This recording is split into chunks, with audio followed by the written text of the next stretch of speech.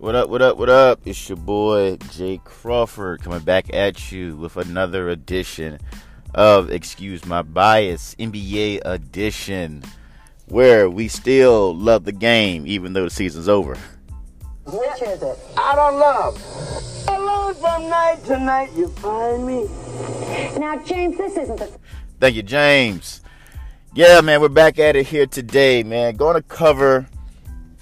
Our main topic today is your guy Dennis Rodman, the Worm.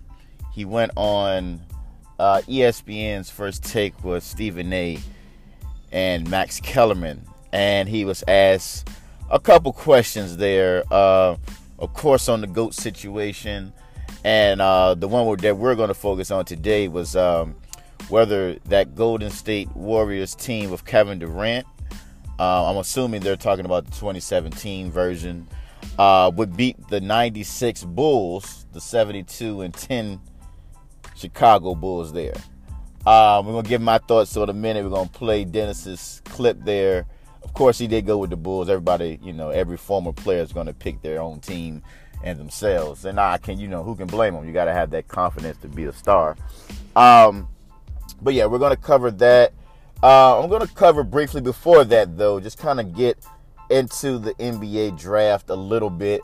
Not going to go too deep in it, honestly. I told you guys on my last podcast that I wasn't going to do a preview show for the NBA draft, just because I knew there would be so much influx, so many trades, swapping picks, other players and going. So a preview is really just crazy. No one's going to be able to predict all of the moves that was going to go on. So there was no point of previewing it.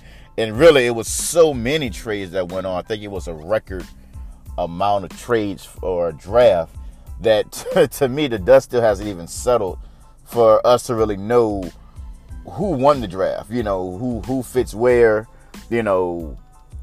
What's really going on. So I'm not even going to really even cover the draft too much. I'm just going to kind of get into the top three guys, that everybody knows: Zion, Ja Morant, and RJ Barrett, of course.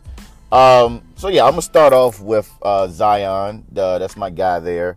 As you guys know from my last podcast with the response to my guy Jay Williams, I do have some Duke allegiance there. I do have some love for Duke. Like I said, I did fall in love with the Duke Blue Devils during that time when Jay Will got there, Carlos Boozer, Chris Duhon, Mike Dunleavy. That was one of the great squads. That squad holds a special place there in my heart there. That was freshman year, sophomore year, high school. So that team holds a special place in my heart there. But like I said, I did admit after after that Fab 5 documentary came out, that did make me kind of wince a little bit with Duke and kind of fall back on them.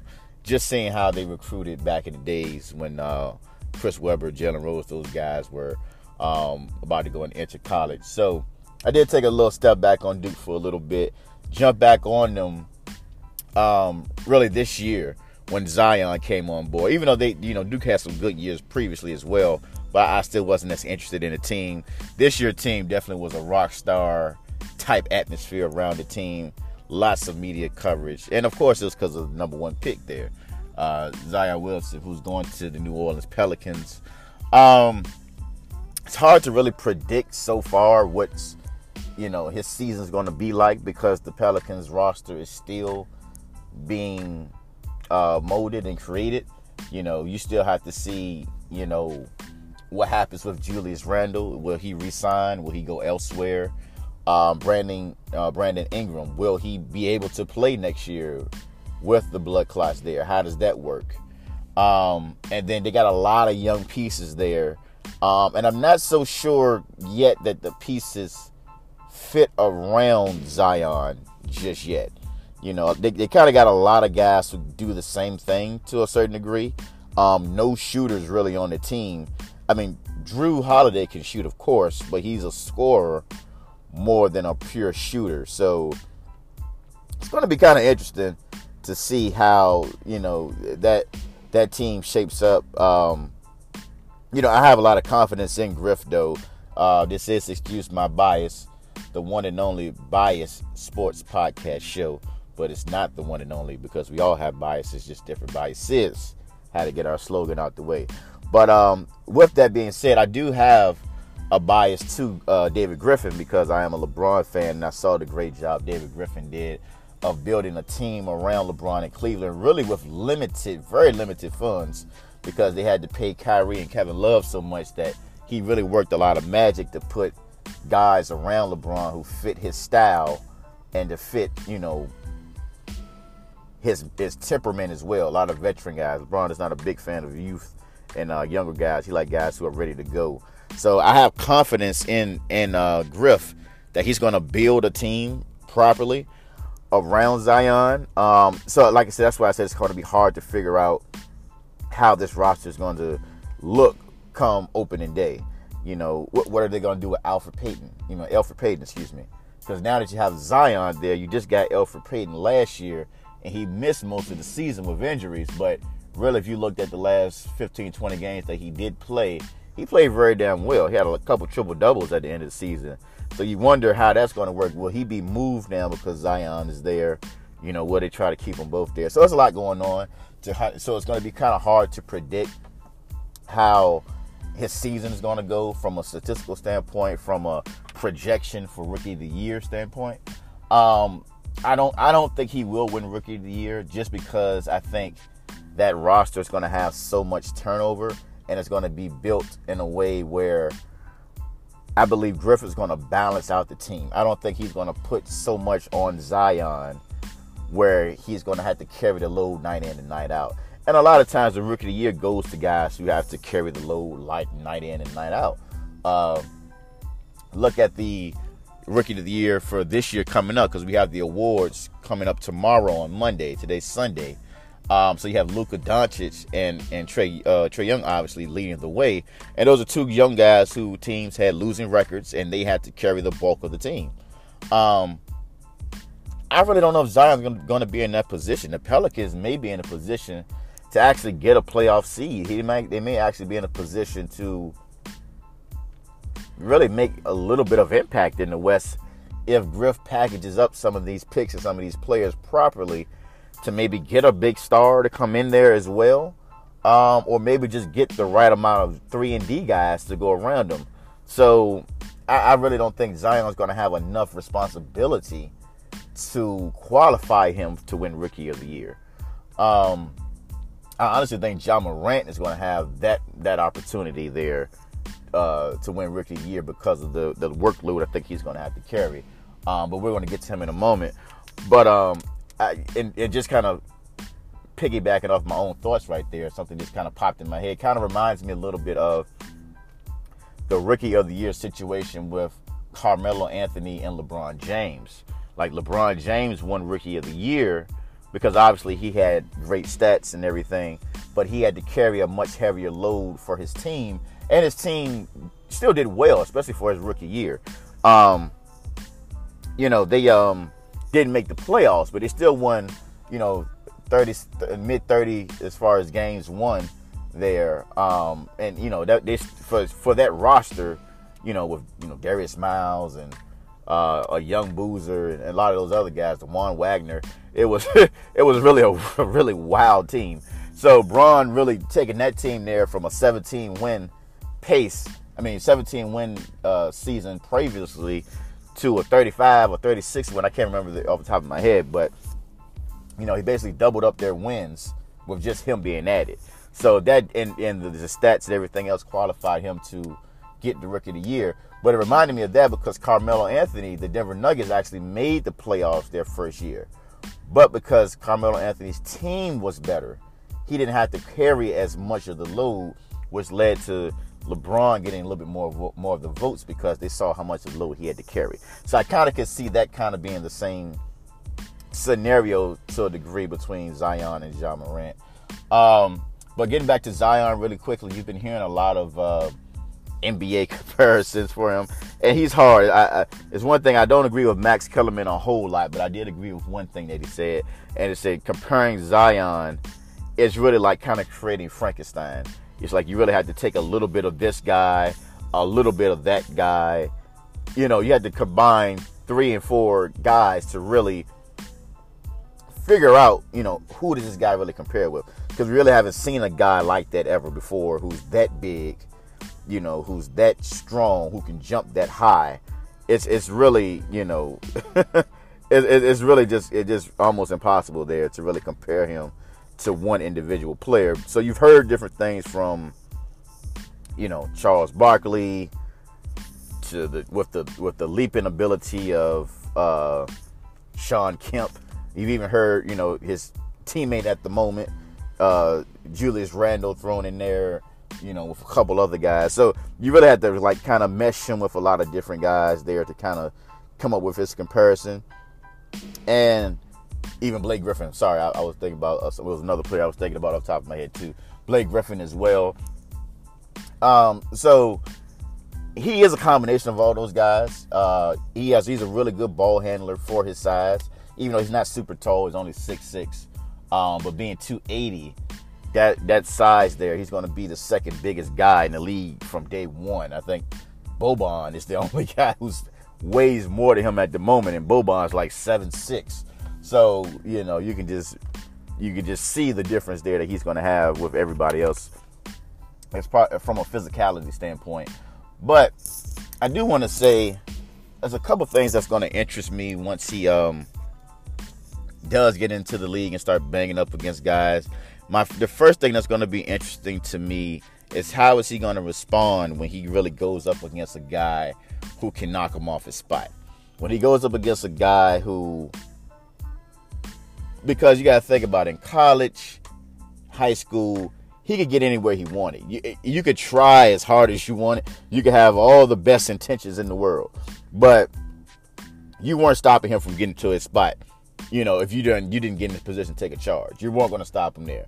Now he's playing against grown men who are not as big as him and probably not even as strong as him, just from a sheer, you know, lifting weight standpoints maybe.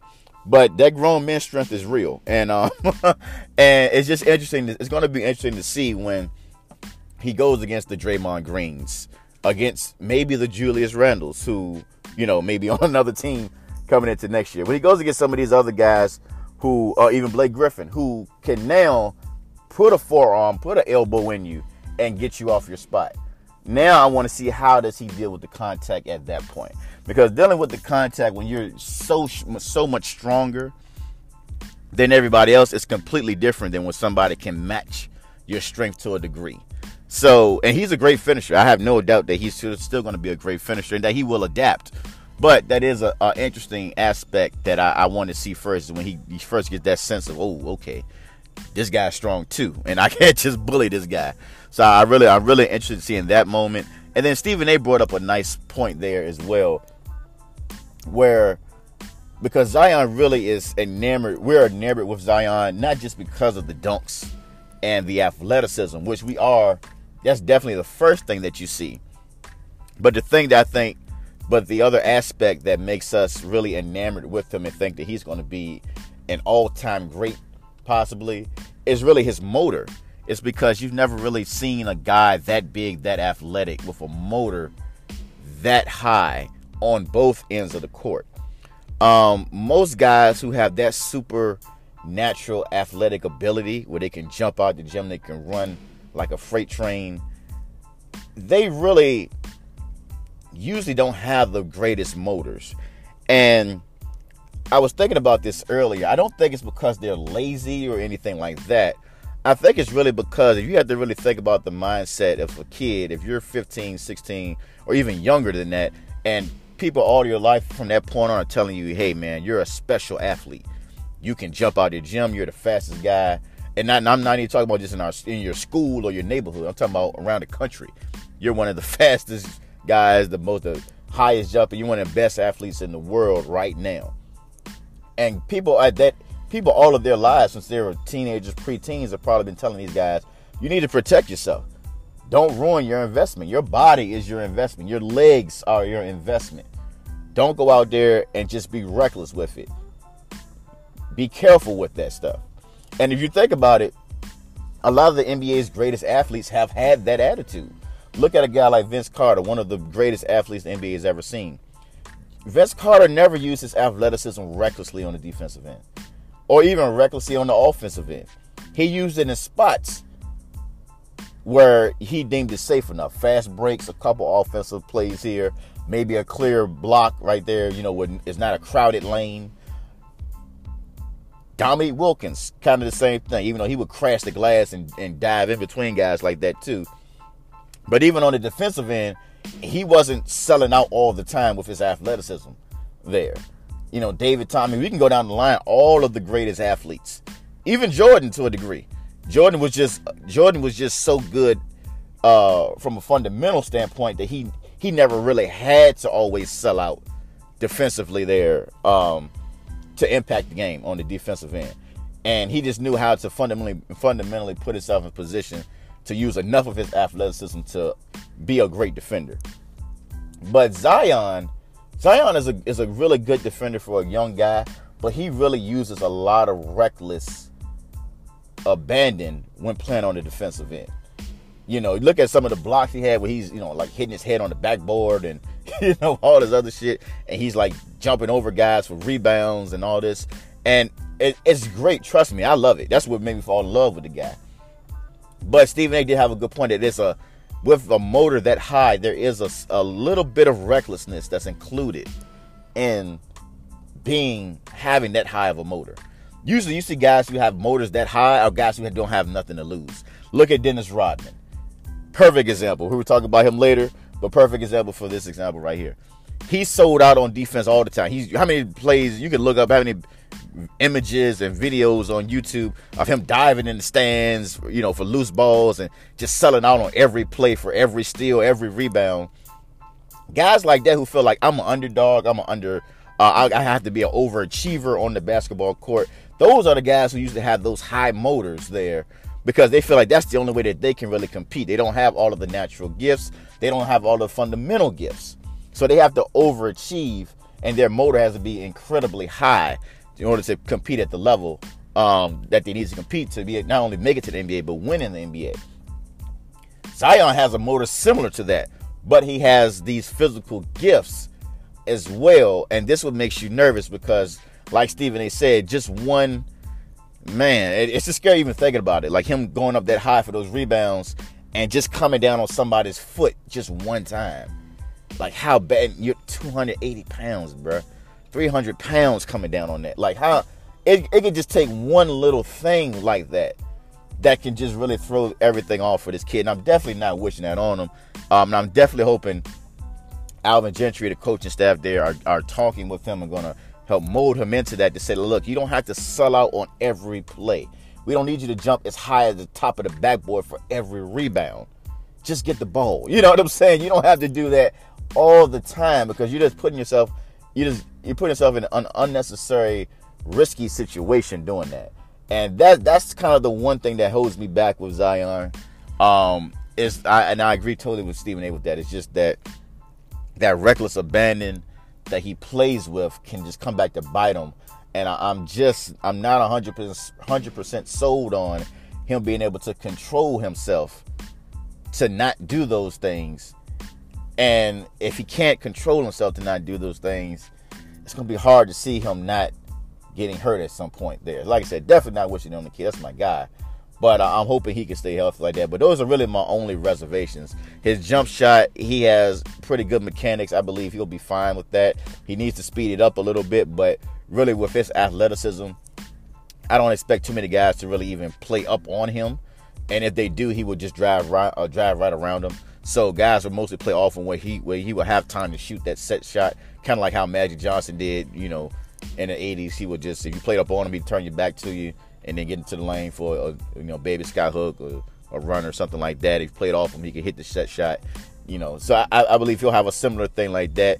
If he does get it down to where it can be a fluid pull-up jump shot, then the whole league is in trouble. Very much so. I'm not sure if he's going to get it all the way there. That's a big leap. But I believe the set shot, he can get down to be very consistent there. And and really that would just kind of force guys to have to play up on him just enough where he can use his body, his speed and athleticism to get to the bucket. He'd be a pretty unguardable guy. I think he'll be a multiple-time All-Star. Like I said, I'm just thinking about longevity as far as my man's health there. But getting into the number 2 pick, Ja Morant, this is who I think will win Rookie of the Year, just because I believe the Memphis roster, I don't see too many other changes from them.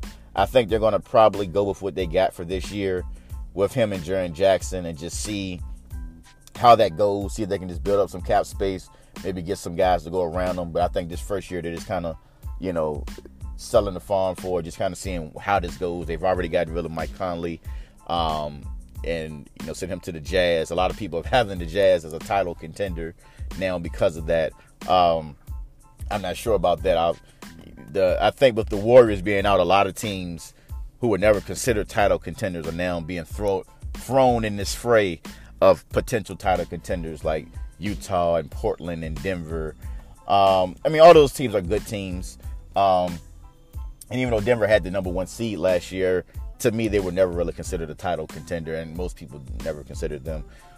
Portland, even though they got to the Western Conference Finals, let's just be real, they kind of got the luck of the draw. They're kind of lucky that it was only a couple game difference between them and Houston, and really Houston probably was the second best team in the West, and if they were the number 2 seed, then they meet Golden State in the Western Conference Finals instead of the second round. So it's a lot of things that kind of go on. Like I'm not really sold on that, them being title contenders. Like I said, the Lakers won in the playoffs because of the injuries. So I'm not really sold on Utah being a title contender just yet, even though they got a nice little core with Conley, Donovan Mitchell, and Gobert. They got rid of Jay Crowder, though, who I really like, so they're going to really get a lot out of Royce O'Neal, and Joe Ingles. They got a good team, but I'm not sure about title contenders. But getting back to Ja Morant, I just think because he's going to have so much more freedom and responsibility, he's going to be my Rookie of the Year pick. So far, like I say, this is very early. We don't know how the teams are going to shape out. But the thing that impresses me the most with Ja Morant is beyond those athletic plays and dunks, man. It's just he is a really good passer, man. He really has a great vision for the court. He's going to be a high turnover guy, though, especially with him having the ball in his hands so much. But I think he's going to give you enough plays there, enough wow moments. He's going to carry the team enough. And I think especially around the end of the year, he'll start to pick up some wins, kind of like how Trae Young and the Atlanta Hawks did this year. That will give him a strong push there to get the Rookie of the Year. And I think as long as nobody else really jumps out to a huge lead in the first half of the season, I think in the second half of the season, when a lot of teams are resting players, when they know they're not making the playoffs, a couple teams might be tanking. I think, Memphis will be able to sneak out a couple more wins there that would make their record look better. And Ja Morant might sneak out there with that Rookie of the Year award. But, yeah, man, he's a really, really, really great player, man. I really like Ja Morant a lot.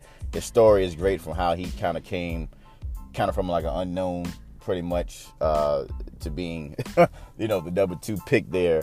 It's really amazing, man. I really don't have a NBA comparison for him either. Cause it's really hard because back in the day, a lot of the guys coming in with the draft, they really fit almost an exact mold of a previous player. A lot of these younger guys now, they really, just to take back from the Max Kellerman statement, they really have a bit of Frankenstein with them where they're really pulling bits and pieces from a little of everybody. Like people have compared them to De'Aaron Fox, but even De'Aaron Fox is not as athletic as this guy. And I'm not sure if De'Aaron Fox passing is as good. And De'Aaron Fox, I love him. I like that guy too. I was a big guy, high up on him as well. Because I think he has a lot of high IQ. I think he's a guy who can be a little bit of a Rajon Rondo type as well, with more scoring ability. But yeah, I'm not sure if I see De'Aaron Fox in Ja Morant either. He's kind of just his own guy. But I'm very excited for him.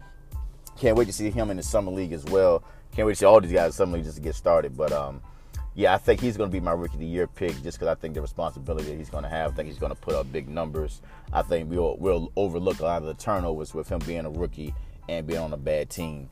But I think everything else will be pretty high. I think he'll be high in steals, high in assists.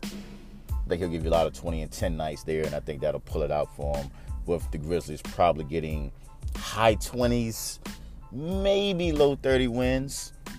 Low 30s might be pushing it, but I think the 20s and the high 20s may be enough to get him in there, especially with just the influx of both the Pelicans and the Knicks, who I'm going to get into R.J. Barrett now. Because the Knicks, they're going to be the hardest one to really decipher. Like I said, they still have 2 max slots open, so free agency is going to be huge with them to see how that's going to be determined. So we don't even really know what team they're going to have. So they're going to be almost the most impossible to kind of figure out of what the hell, their team is going to look like. But I like RJ. RJ I like a lot. He disappointed me a little bit in the playoffs. Not the playoffs, the NCAA tournament. I think it was a couple games where he disappeared a little bit too much for my liking, and they relied a little bit too much on Zion. But at the same time, it's college. The court is smaller. And then also that Duke team didn't have any really pure shooters. And having all of these guys who have to drive between him, Cam Reddish, and Zion, and just only having, Jones out there as a shooter, and he's not even really a shooter. It's understandable to a point that somebody was going to kind of fall off, because it's just not enough room on the court there, and it's too many guys who kind of did the same thing. So I can kind of see that there, but I still was a little bit disappointed in his performance in some of the tournament games. But I think he'll be fine coming into the NBA. Happy for the Knicks fans. They got somebody that they wanted there, who, regardless of what the free agency situation comes about, they're going to have somebody who they can build around. And they still got a nice young core there, whether they get anybody or not. So I think they'll have a good future there. Like I said, that's all I'm really going to cover on the draft. Not really going to cover too much else. It's too much. Too much having. We need too much. I can't even talk right now. It's too much stuff to be settled. It's too much stuff still up in the air to see who's going to play where, how they're going to fit, what free agency is going to happen. So I don't even want to get into predictions for anybody else, because you don't even really know what their team roster is going to look like. I just kind of gave you my thoughts on the first 3, the big 3 there, just because that's the big 3 everybody was talking about anyway. But to get into our main topic here today, I'm about to play you guys a clip from First Take there with Dennis Rodman talking about the Golden State Warriors with Kevin Durant. He said that his 96 Bulls that won 72 games would beat that team. I disagree with him totally. And I'm going to pull some fact checking there from his former coach, Phil Jackson, about a guy who compares to Steph Curry, and kind of go over how this guy did against those same Bulls, and then kind of use that as a linchpin point for why I think the Golden State Warriors would do very well against the Bulls. But let's hear Dennis's clip first, just so you guys can hear exactly what went on there when he went on First Take with Stephen A. and Max. I got a question for you. Just asking a question and answer for you. Yeah. Hey, Stephen, remember back in the late 80s and the 90s? I got a better question for you, Molly. Okay. How about this? How about the late 80s Warriors and the early 90s Warriors? Could the Warriors back then beat the Warriors today? They was averaging 120 points a game with 2 pointers. Yeah. Answer that question. Can that team back then can beat this team today? I say yes. I don't know. I'll say yes. I'll say yes. Now with Kevin Durant. We want to know about Kevin Durant. They didn't even know how to answer that dumb shit. I don't even know what the hell he's talking about. Like, Run TMC was a great team. Like, let's no disrespect, but come on, dude. Nowhere even near the goddamn Golden State Warriors now. He said they averaged 120 points with 2 pointers. Well, the 3-point line was back then too. And they played no defense at all. Please tell me when Tim Hardaway and Chris Mullin were great defenders. Please. Maybe Chris at a time. But Tim? Come on now. People underestimate the Golden State Warriors defense, man. You got a defensive player of the year on there. All defensive guy in Klay Thompson as well. All defensive guy at Iguodala. Come on. We can go to the next. Come on. Play the next part. Bulls. Okay, I consider the greatest team of all time that won 72 games with Michael Jordan, Scottie Pippen, Ron Harper, defenders everywhere you look, the greatest scorer of all time. The Warriors with KD beat you guys. No, I think that the best tandem still today, I thought it was Joe Dumars and Isaiah Thomas. I think Michael Jordan, Scottie Pippen. Scottie Pippen can guard anybody. He's 6'9". Can guard anybody. He's 6'7". Kevin Durant, he'll have a hard time with Scottie Pippen. And I don't know who will guard Michael Jordan on the Warriors. Literally, who? I mean, literally, who? What three dudes? They still put it like this. I would handle. What three? I got no problem handling that guy, Max Green be guy. sucking up so much. He'll be eating out of my hands. Draymond Green. Draymond thinks he's the best defender ever. No, that's Draymond. Keep getting your teeth straight, honey, and listen to your mama. Okay, this is Dr. D. Ross calling right now, baby. You want some prescription? Come ask me. All right. I just started a rap battle against Bagley. They didn't even know how to answer that dumb shit he just said right there. I wish you guys could see Steve in their face. He was like, what the hell are you talking about? Get your teeth straight. What? Okay. So, that's pretty much the clip right there of what, what he was saying there. I'm going to weigh in on that in a second. But also, I wanted to throw in Shaq, because Shaq also echoed something similar to this when he was on First Take with Ryan Hollins and Max Kellerman. And they were talking about the GOAT debate there, and then it kind of converted into the Golden State Warriors versus Bulls conversation. So I just want to get Shaq's thoughts as well so you guys can hear that, and then I'll respond to them both.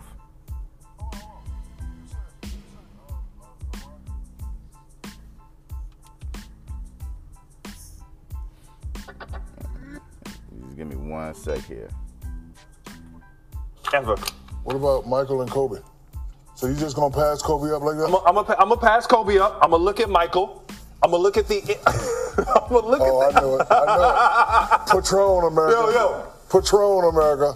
Kobe Bryant couldn't fail Be prepared for some old man barbershop debates from Shaq, which is gonna be a lot of I'm insulted by the question type stuff. But he can't really give a good answer. So he's going to make a lot of jokes. That's why he started with he got Patron in his cup.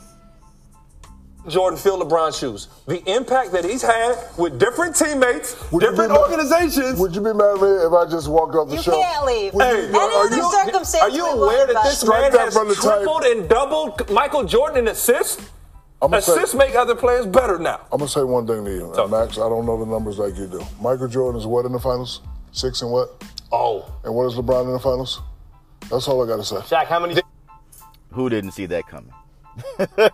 The old 6-0 argument there, because Jordan, of course, the NBA Finals is an individual award there. The teammates doesn't matter. And who they play doesn't matter. And who was injured when they played those teams doesn't matter as well.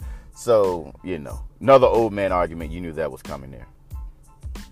How many game sevens did MJ go to? Zero.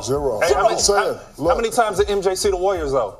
Oh, I'm glad you brought that up. Will you stop it? I'm just saying, though. Stop it. He's going to beat the Warriors? He's going to beat Shaq. KD, When Jordan retired. No! Yes. They would run laps around that Bulls team, yo. Are you kidding me? Okay, let's go player by player. Let's go player by player. All right, point.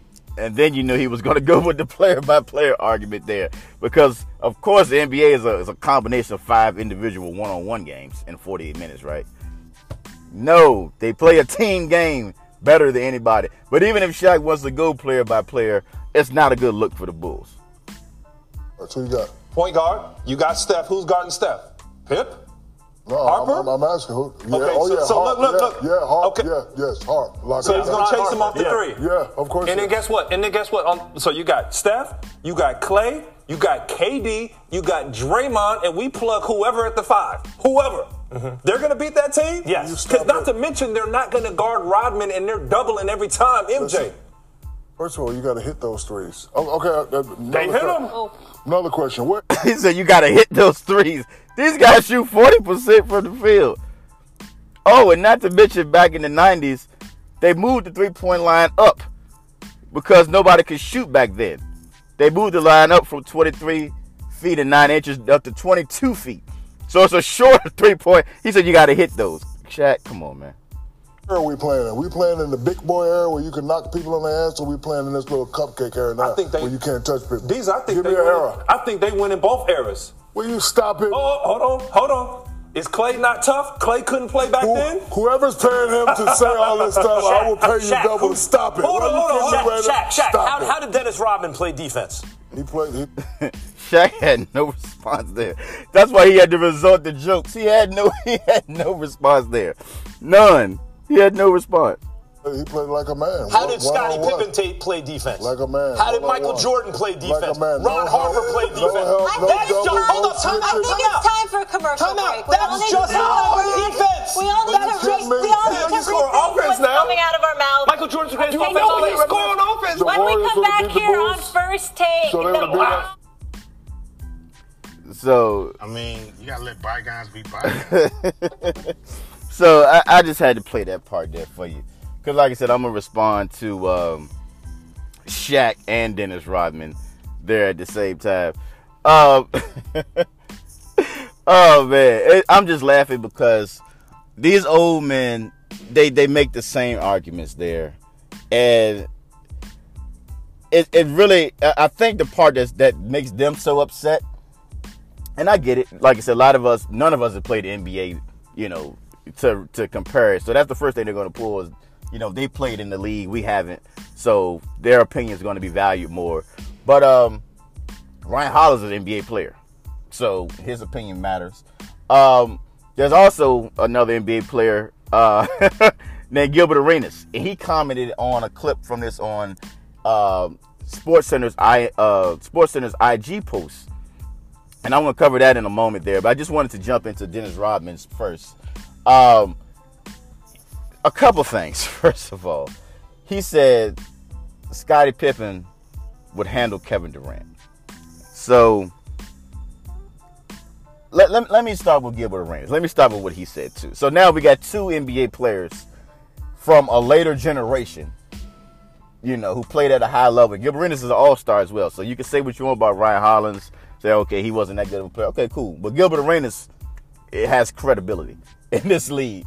And he's not the only one that feels this way. He just put it out there, by the way. But Gilbert Arenas put on the Instagram page responding to the Dennis Rodman saying that Draymond Green would be eaten out of his hand and Kevin Durant would get handled by Scottie Pippen, and he didn't know who would guard Jordan at all. So this is what Gilbert Arenas said in response to that. And I'm going to post this on the Excuse My Bias podcast Instagram page and Excuse My Bias Facebook page as well, so you can see exactly what I'm talking about. He said Ron Harper was a great defender. I'm gonna pause right there because I think that gets overstated right there. To me, he wasn't a great defender. He was a good defender. He benefited by playing with two other great defenders, and that made him look like a great defender. But to me, he was never a great defender. He never made an all-defensive team, and you never really heard about him being a great defender on those Cleveland teams there with Mark Price and some of those other guys. When he gets with Jordan and Rodman and Pippen, now he's a great defender. When he was the fourth best defender on the court. So that's just one. But I'm cool with him saying Ron Harper was a great defender. So I'm gonna start again. He said Ron Harper was a great defender, but Curry would do all right against him. He said Clay will get killed by Jordan, which I agree. But Clay will battle, which I also agree. Like, we gotta understand, this is the 96 Jordan. This is not 93, 92 Jordan, who was supremely athletic and could jump over everybody. 96, he was playing below the rim a lot. Let's be real. He was playing below the rim a lot. So Jordan would still eat, of course, but Clay is going to battle. So I agree with that. He said Pippen will get killed by Durant, but he will also battle. I agree completely with that one. He said Rodman will take Green out of the game. I completely agree with that as well, because Draymond pulls Draymond out the game his damn self. Like, Draymond gets all these technicals. He works his own self up. So you can add Dennis Rodman into that, acting crazy. And, of course, he would take him out the game mentally with that. But I will give Draymond some credit. I think if it was a series, Draymond would adjust. He will be okay with it. Draymond he's so smart enough guy. I think we underestimate his intelligence. He's a smart enough guy to understand if he was going into a series versus Dennis Rodman, he wasn't going to let all of the antics get to him. Okay, he was going to get to him a couple times. We already know that. Draymond's going to go all. But Draymond's a smart enough guy to know when to pull it back to, and times with that. You know, a lot of times I think when he gets these technicals now, he does it to rile up the team as much. But I think playing against that team, he would know how valuable he is, and I think he would be okay. But anyway, back to it. He said Rodman will take Green out of the game. He said, but the way Golden State plays, he said the pick and then throw back to Green, it will be Dennis guarding Curry and Harper guarding Green with a drive and dish. I'm going to pause on that because that is the exact thing that will happen. And when I go to my reference of the player from the 90s who did the same type of plays against these Chicago Bulls and was very successful, and he plays very similar to Steph Curry, but he is not what Steph Curry is. I'm gonna harping back to that point that Gilbert Arenas said there. So he said KD and Jordan will eat. He said now the Bulls have to somehow stop Clay and Curry from getting a total of 50 points. I don't know how the hell they're going to do that, but he said they need to stop that. He said because it will take the other 4 of the Bulls starters to total 50 points, which I completely agree. Because Jordan, even if Jordan gets his third, let's just say Jordan gets 40. Pippen, to me, is going to stay around 20-ish. Rodman ain't giving you nothing. Harper may give you 9. Maybe. Maybe. And then you got to hope, whoever it is, Winnington, Longley, whoever the hell it is, you got to hope that they're hot and can get you 14 or 15. That's a lot of ifs. So that's a great point from Gilbert with that. Is where the hell is the rest of the scoring going to come from? This isn't the 90s where teams were getting 70 points a game. New York Knicks, Miami Heat, getting 80 points, 90 points. The pace of the game is so much faster there as well, and it just, the scoring will just be so much higher. So just to wrap it up, he said it's a defensive team versus a scoring team, so whoever can do their job the best will win. All right, cool. I agree with everything that Gilbert said, and I'm gonna harp it on a little bit what Shaq was saying about the era, because I know that's the first thing that's going to come out of people's mouths is, well, what era are they playing in? They're playing this cupcake era now where you can't touch anybody. You're going to play in the big boy era where you put somebody on the ass. Like I said, I'm going to reference a game, not even a game, a series of games against a player who plays like Steph Curry, where I've watched 2 of the full games where he went off against them, and I've watched another full game of the Indiana Pacers versus Chicago Bulls in 1998 in Game 6 there. Just as a reference point of how big of a myth it really is about this physicality of the 90s. Like, don't get me wrong, the Knicks, the Heat, a couple other teams there definitely were physical and had their moments there. But we got to stop acting like they were playing football back then. They were still touch fouls, especially for Jordan, all the time. Guys still will call for the majority of the same fouls that they're called for now. As far as, like I said, reaching in, all that stuff there. Hand checking. I watched 3 of those complete games this week alone. So I'm not talking about something over time. I'm talking about this week alone.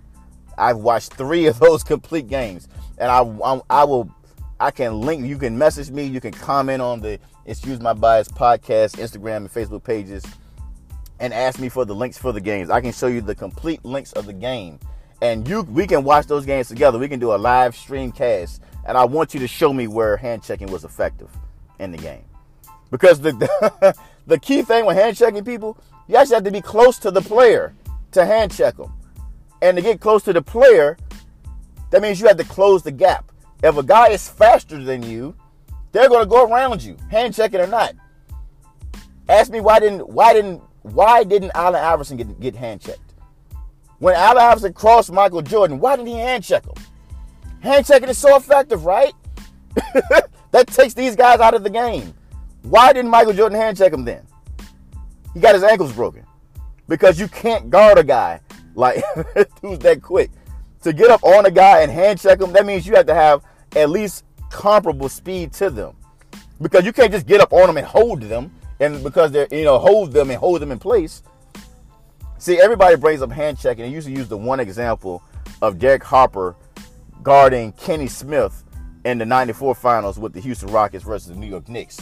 And then they brought in Sam Cassell because he was like, nah, hell no, you're not going to hand check me to death. He kept swiping Harper's arm away. He got physical right back with him. So that's the two part. One, the offensive players could be even more aggressive back in the 90s.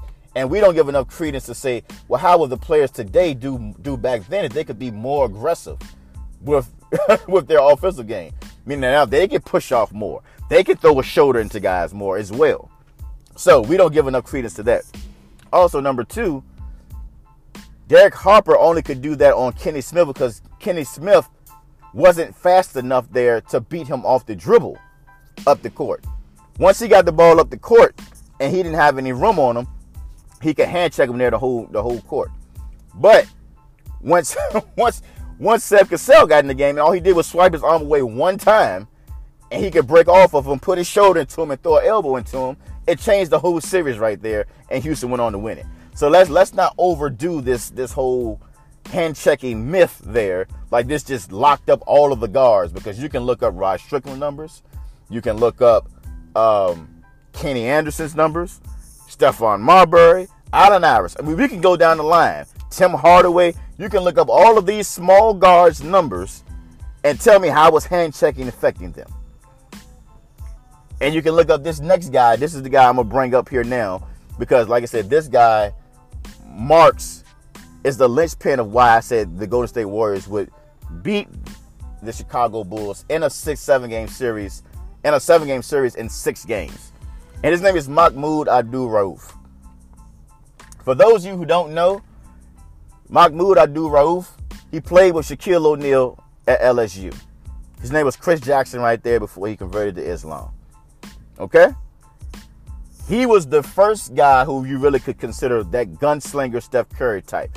Quick release, could pull up at any point there. Off the dribble as well. He wasn't a guy who ran off screens like a Reggie Miller, like a Mitch Richmond, any of those guys. He was doing it off the dribble, off of the screen and roll. Okay? Phil Jackson, on February 28th of 2016, during Steph Curry's MVP run, this is the year he won the unanimous MVP, he tweeted out, "You guys said you never seen anything like Steph Curry before. Have you never heard of a guy, Mahmoud Abdul-Rauf, a.k.a. Chris Jackson?" Saying that we've seen this story before. Not to the level of Steph Curry, but you've seen a guy like him. And Phil Jackson is the perfect person to make this statement. The perfect person. Because he coached not only Dennis Rodman and Jordan and Pippen, he coached Shaq as well. So he knows exactly how the Denver Nuggets, when he played with them, destroyed and ate the Chicago Bulls alive using a screen and roll with Dikembe Mutombo and Mahmoud Abdul-Rauf. Dikembe Mutombo is not an offensive threat at all, and that's never been ever in his career. But they use a screen and roll with Dikembe Mutombo and Mahmoud Abdul-Rauf, and they would literally eat the Bulls alive using this play. Eat them alive. Now you're trying to tell me if you substitute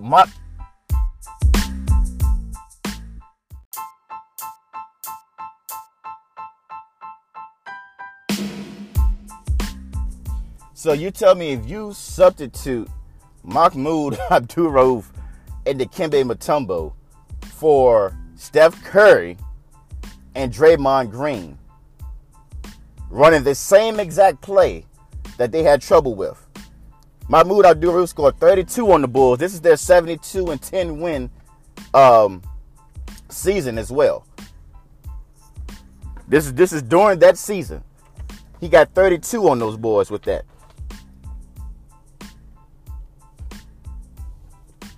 So you trying to tell me if you substitute Steph Curry and Draymond Green, which Draymond Green, when he receives that pass on the screen and roll, he has the option to do everything: dribble, pass, and shoot.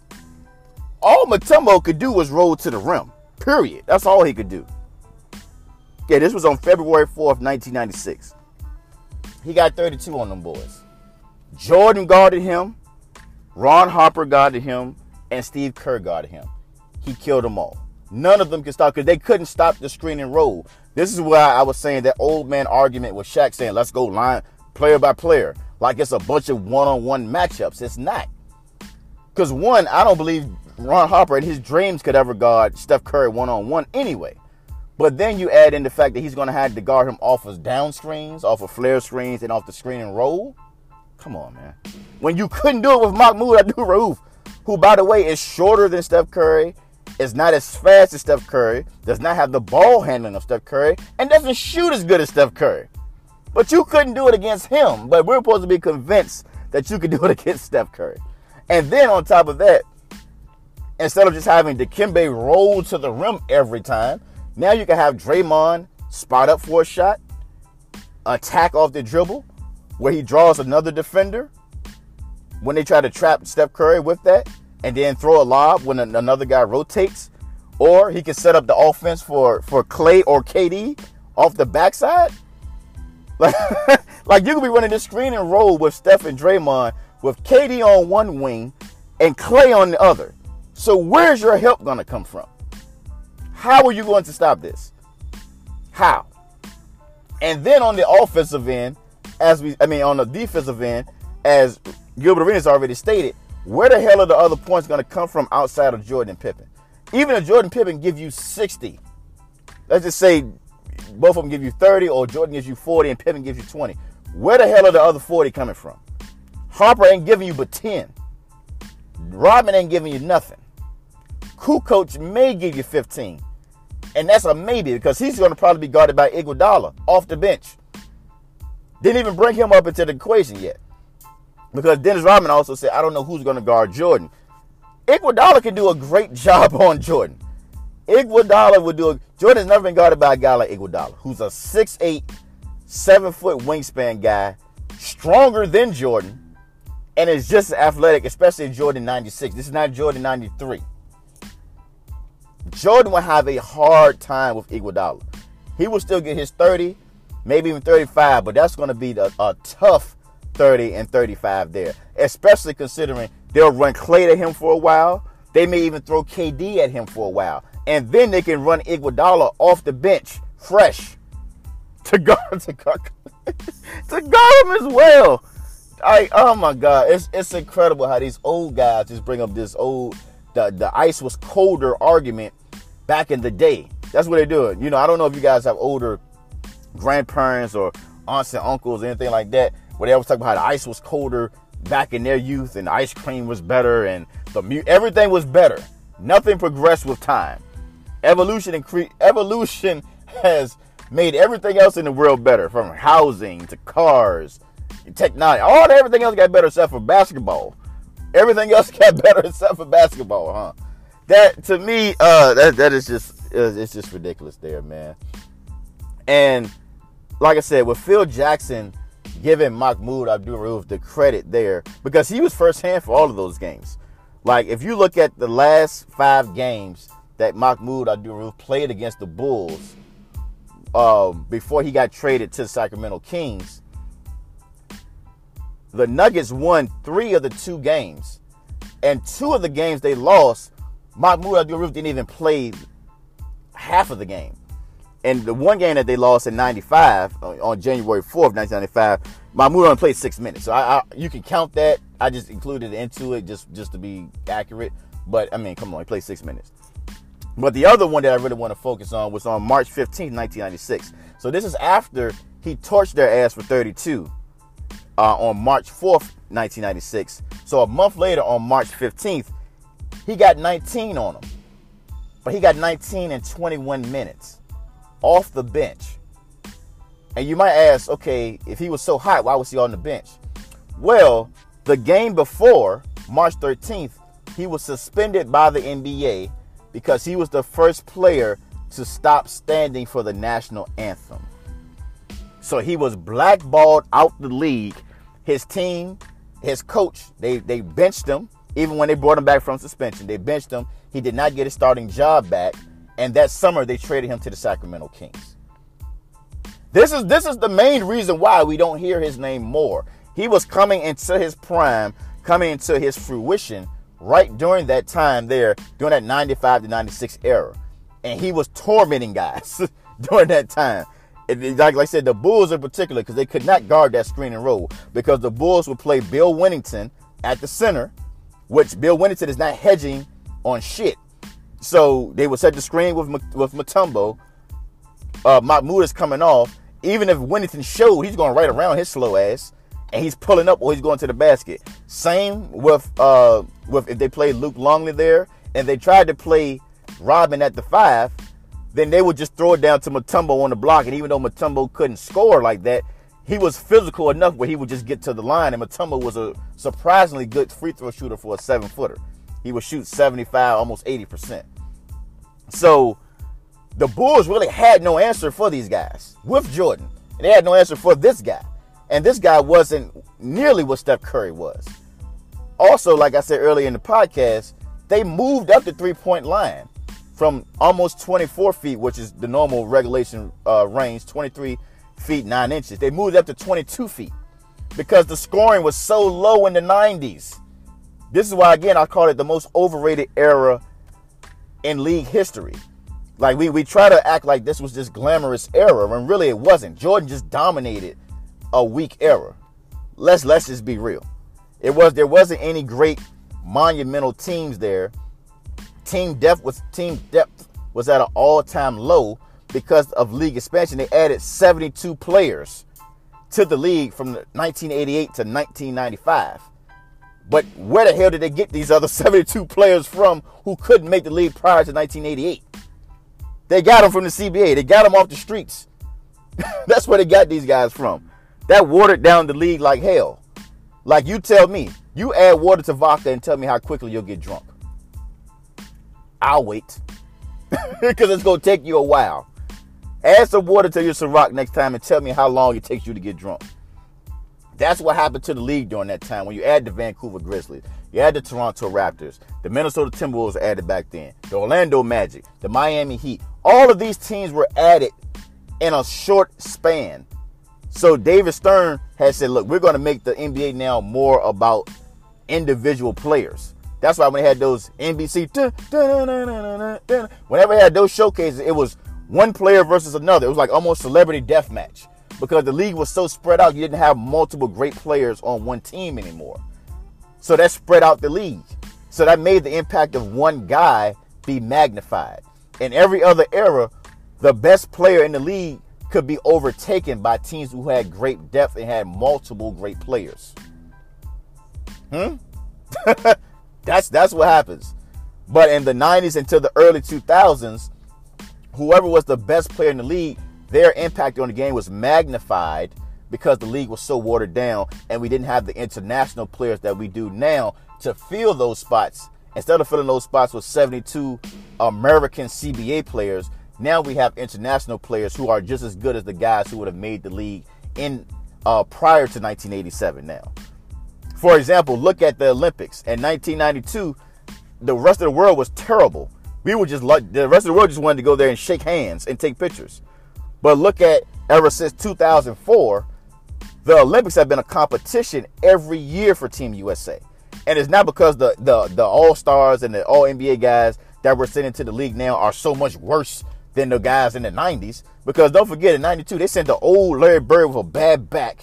They sent Magic after the age return. And then they sent Jordan, and Pippen. They sent a very good team, but there was a lot of old guys on that team too. That team was not as great as we look at the resumes for what those guys were, but that team wasn't as great as a lot of guys had filled it out to be. So you really want to compare that team to like that Olympic team with Braun, Kobe, Wade, Bosh, White. Like, come on, stop it. And that team with Kobe and them barely won the gold medal because that's how much better the international players have gotten between that time span. So sorry to go off on that tangent there, but I just had to correct two NBA legends, Dennis Rodman and Shaquille O'Neal there, who both, and like I said, I get it. You're a champion, you're a player, you're going to defend yourself.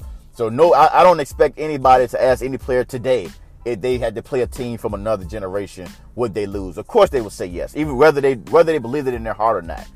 So I'm cool with that, but at least provide some context. Don't give me the old barbershop man argument. Act like you're insulted and, oh, let's make some jokes about your drinking and all this. No, make a real argument, make a real point there, and then we can talk from there. But neither one of them made any damn points. Neither one of them did. Because honestly, you can't. That Golden State team with Kevin Durant is probably the greatest collection of talent probably ever. The only other teams that probably will come to mind are either those Celtics teams in the 80s or those Lakers teams in the 80s. Those are probably the only other ones that will come to mind that will say, you know, they have a comparable collection of talent. And mind you as well, before and during the 1996 NBA Finals against the Seattle Supersonics, you can go ahead and look this one up too. Look up what Dr. J, Larry Bird, and Magic Johnson all said about how the league was at that time. They all said it was watered down. So this isn't just a Jay Crawford take there. This isn't just a sideline take. I'm actually regurgitating what other NBA legends have said at that time too.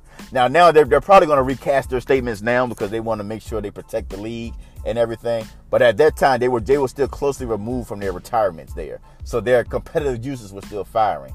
And Larry Bird in particular said, I don't think that Bulls team would beat those 80s Celtics teams or Lakers teams or Sixers teams.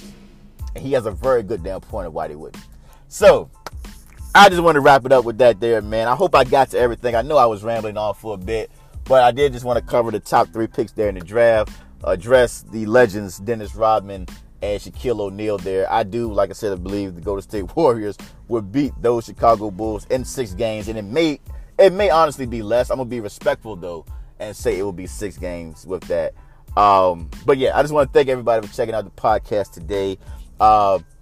Really appreciate everybody liking our Instagram, Excuse My Bias podcast page, liking our Excuse My Bias Facebook page there, liking and commenting on all the contents there.